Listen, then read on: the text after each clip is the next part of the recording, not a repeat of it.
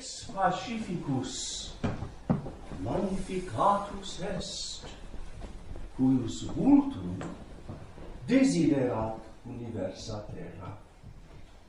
The King of Peace is magnified, whose countenance the whole earth desireth. In the name of the Father, and of the Son, and of the Holy Ghost. Amen. We sang these words at the first Vespers of Christmas. The King of Peace is magnified. A curious expression. When something is magnified, it becomes more visible. And so the Church, in celebrating and in singing of the mystery of the Incarnation, considers God made visible.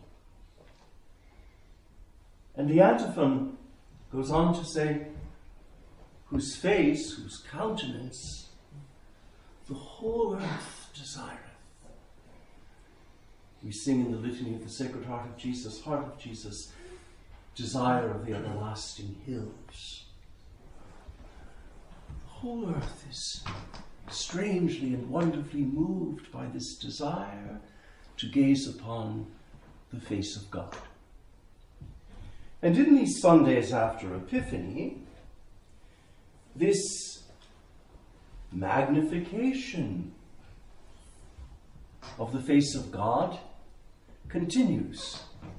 We had, of course, the adoration of the Magi. We had the child, Jesus, the King of Love, enthroned really on his mother's lap, and thus presented the adoration of the Magi, who looked upon his face. What must have been their contemplation of the face of God? When Saint Bernadette was queried after the apparitions of the Immaculate Mother of God to her at Lourdes, she could only answer, "Je la regardais tant que je pouvais," which I suppose translates as, "I looked at her as much as I could." It's a beautiful thing. It's the secret of all prayer. To look upon the face of God as much as we can, to, though it be impossible, get our fill of the sight of his face. And so after giving us the adoration of the Magi, the Church gave us an icon, a portrait of the bridegroom Christ, who at the wedding feast of Cana changes water into wine, a figure of the outpouring of the Holy Ghost at Pentecost. And then, on the third Sunday, Christ, the divine physician, came into focus, and we contemplated his face. We looked at him in his exchange with the leper. We listened to the exchange, and with the leper made clean, we adored him. And then Christ, the physician, healed the centurion's son in answer to his heartfelt prayer, a prayer that the Church makes her own in every Holy Mass, not once, but 6 times. 3 times on the part of the priest. "Lord, I am not worthy that thou shouldst enter under my roof, but only say the word, and my servant," the centurion praying for his servant, "and my servant shall be healed. Domine non sum dignus, ut intre sub tectum meum," says the Church before Holy Communion, "sed tantum dic verbo, et sanabitur anima mea," and my soul shall be healed. And after giving us this icon of Christ the physician in 2 panels. Today we come to yet another portrait of the face of God, that face that the whole world desires to see. Jesus quieting the winds and the sea. And his disciples came to him and awaked him, for he was asleep in the boat, saying this prayer, Domine, salva nos, perimus, Lord, save us. We perish, or if you will, we're going down. I've often called your attention, sons, to the Benedictus and Magnificat antiphons on Sunday.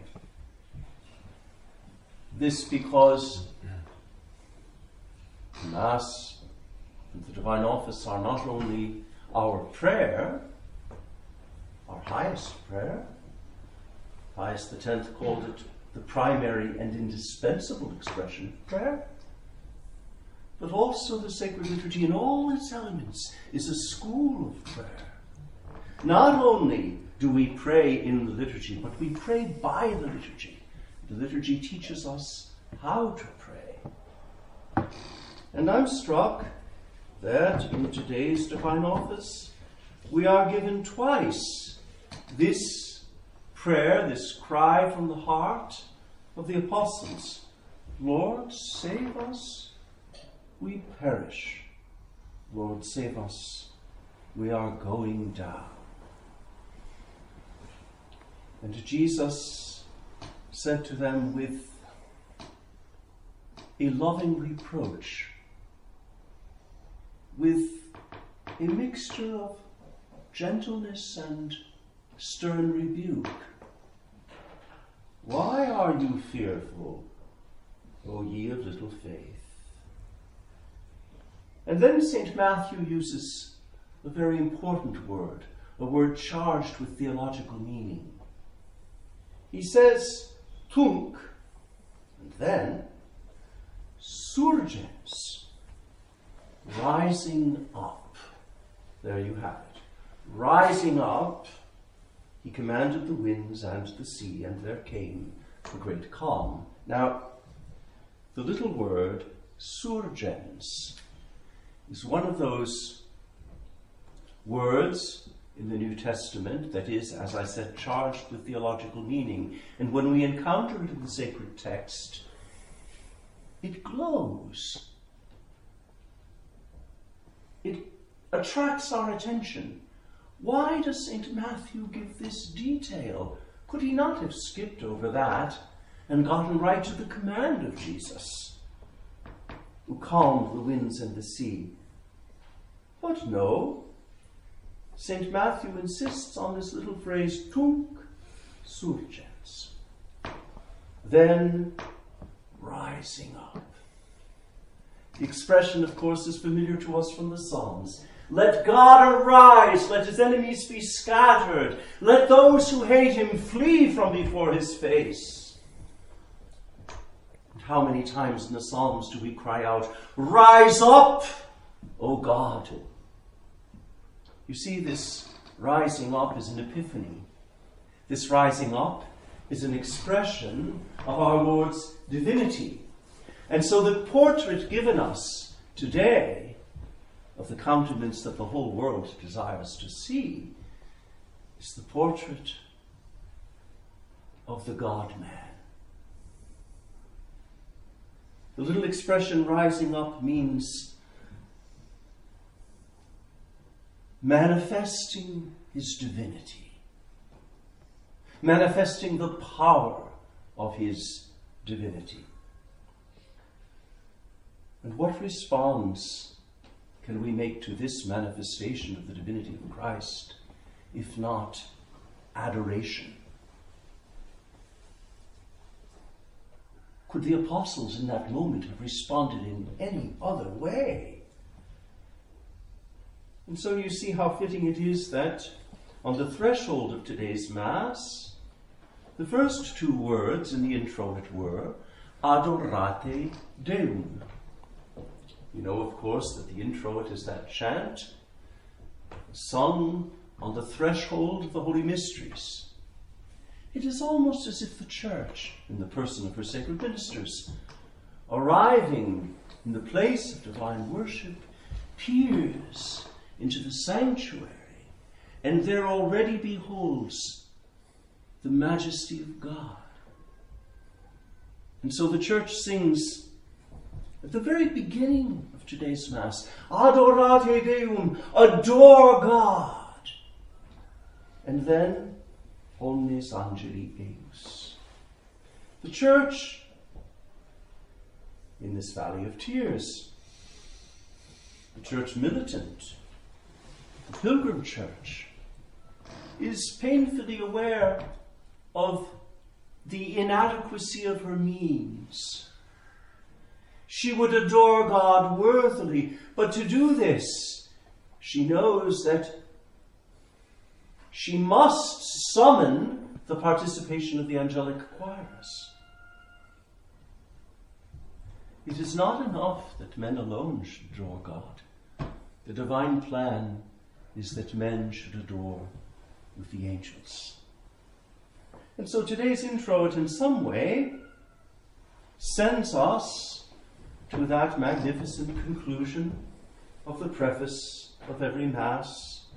Christ our Lord, through whom the angels praise thy majesty, the dominions worship it, the powers stand in awe, the heavens and the heavenly hosts, and the blessed seraphim join together in celebrating their joy, with whom we pray thee, join our voices also, while we say with lowly praise, Sanctus, Sanctus, Sanctus.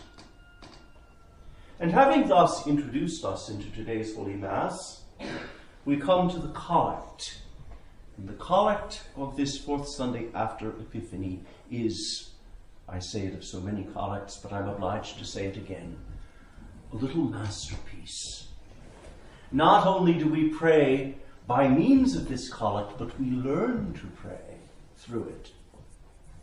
And so what did we say in the collect? O God, qui nos in tantis periculis constitutos, who knowest us to be set in the midst of dangers so great. You can see, you can almost hear in this first phrase of the collect in allusion to the gospel of today's Mass. It's all related. It's like those pictures in children's books. You have to connect the dots, and then the image emerges.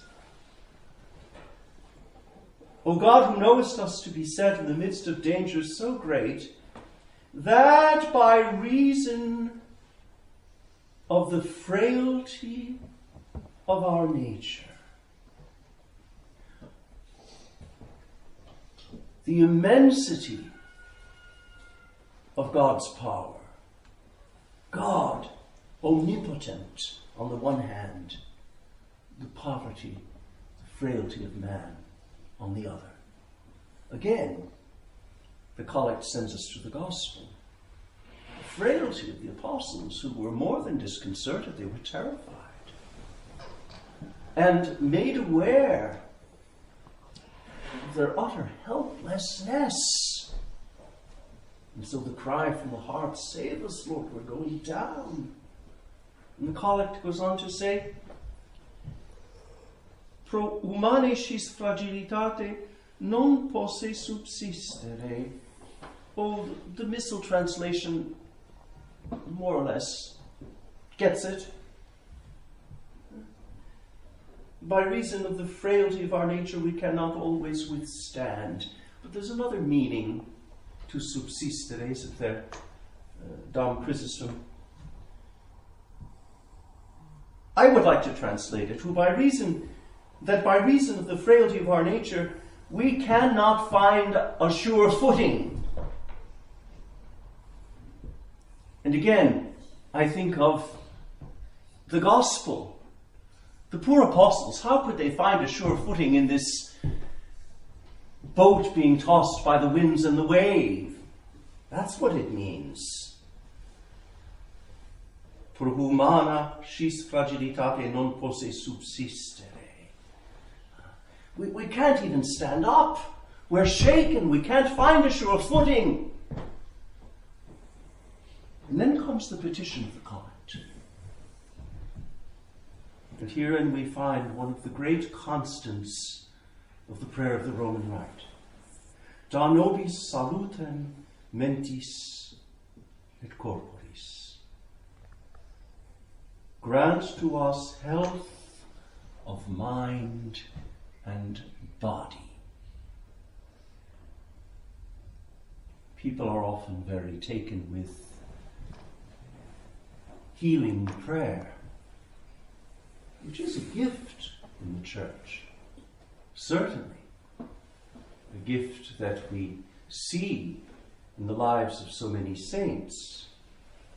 And yet, the primary and indispensable expression of prayer for healing is in the holy sacrifice of the Mass, and in the divine office, and in the other sacraments. For in all of these rites of the church, we make prayers for healing of mind and body. These are not mere words. This is not a kind of formula that's tossed off. This is an efficacious prayer. This is a prayer charged with power. This is a prayer stirred up in the church by the Holy Ghost, because it is a prayer that God is just waiting to answer. Otherwise it would not be in the liturgy of the church. And so we say, grant to us health of mind and body, not only for ourselves, but for our loved ones, and for all whom we know to be suffering, or weak, or infirm, or in any way wounded or broken. And the collect concludes that being helped by thee, we may overcome the things which we suffer for our sins. Now, this final phrase of the collect of the fourth Sunday after Epiphany requires more than passing attention. A quick reading might suggest that the reference is to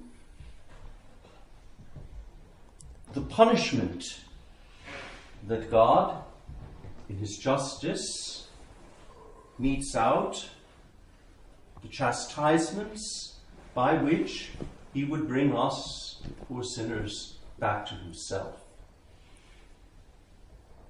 But when we look closely at the last phrase of this collect, we see something else. Because ut eaque probegatis nostris patimur, te adjuvante vincamus. The idea is that sin, all sin and every sin, brings with it suffering.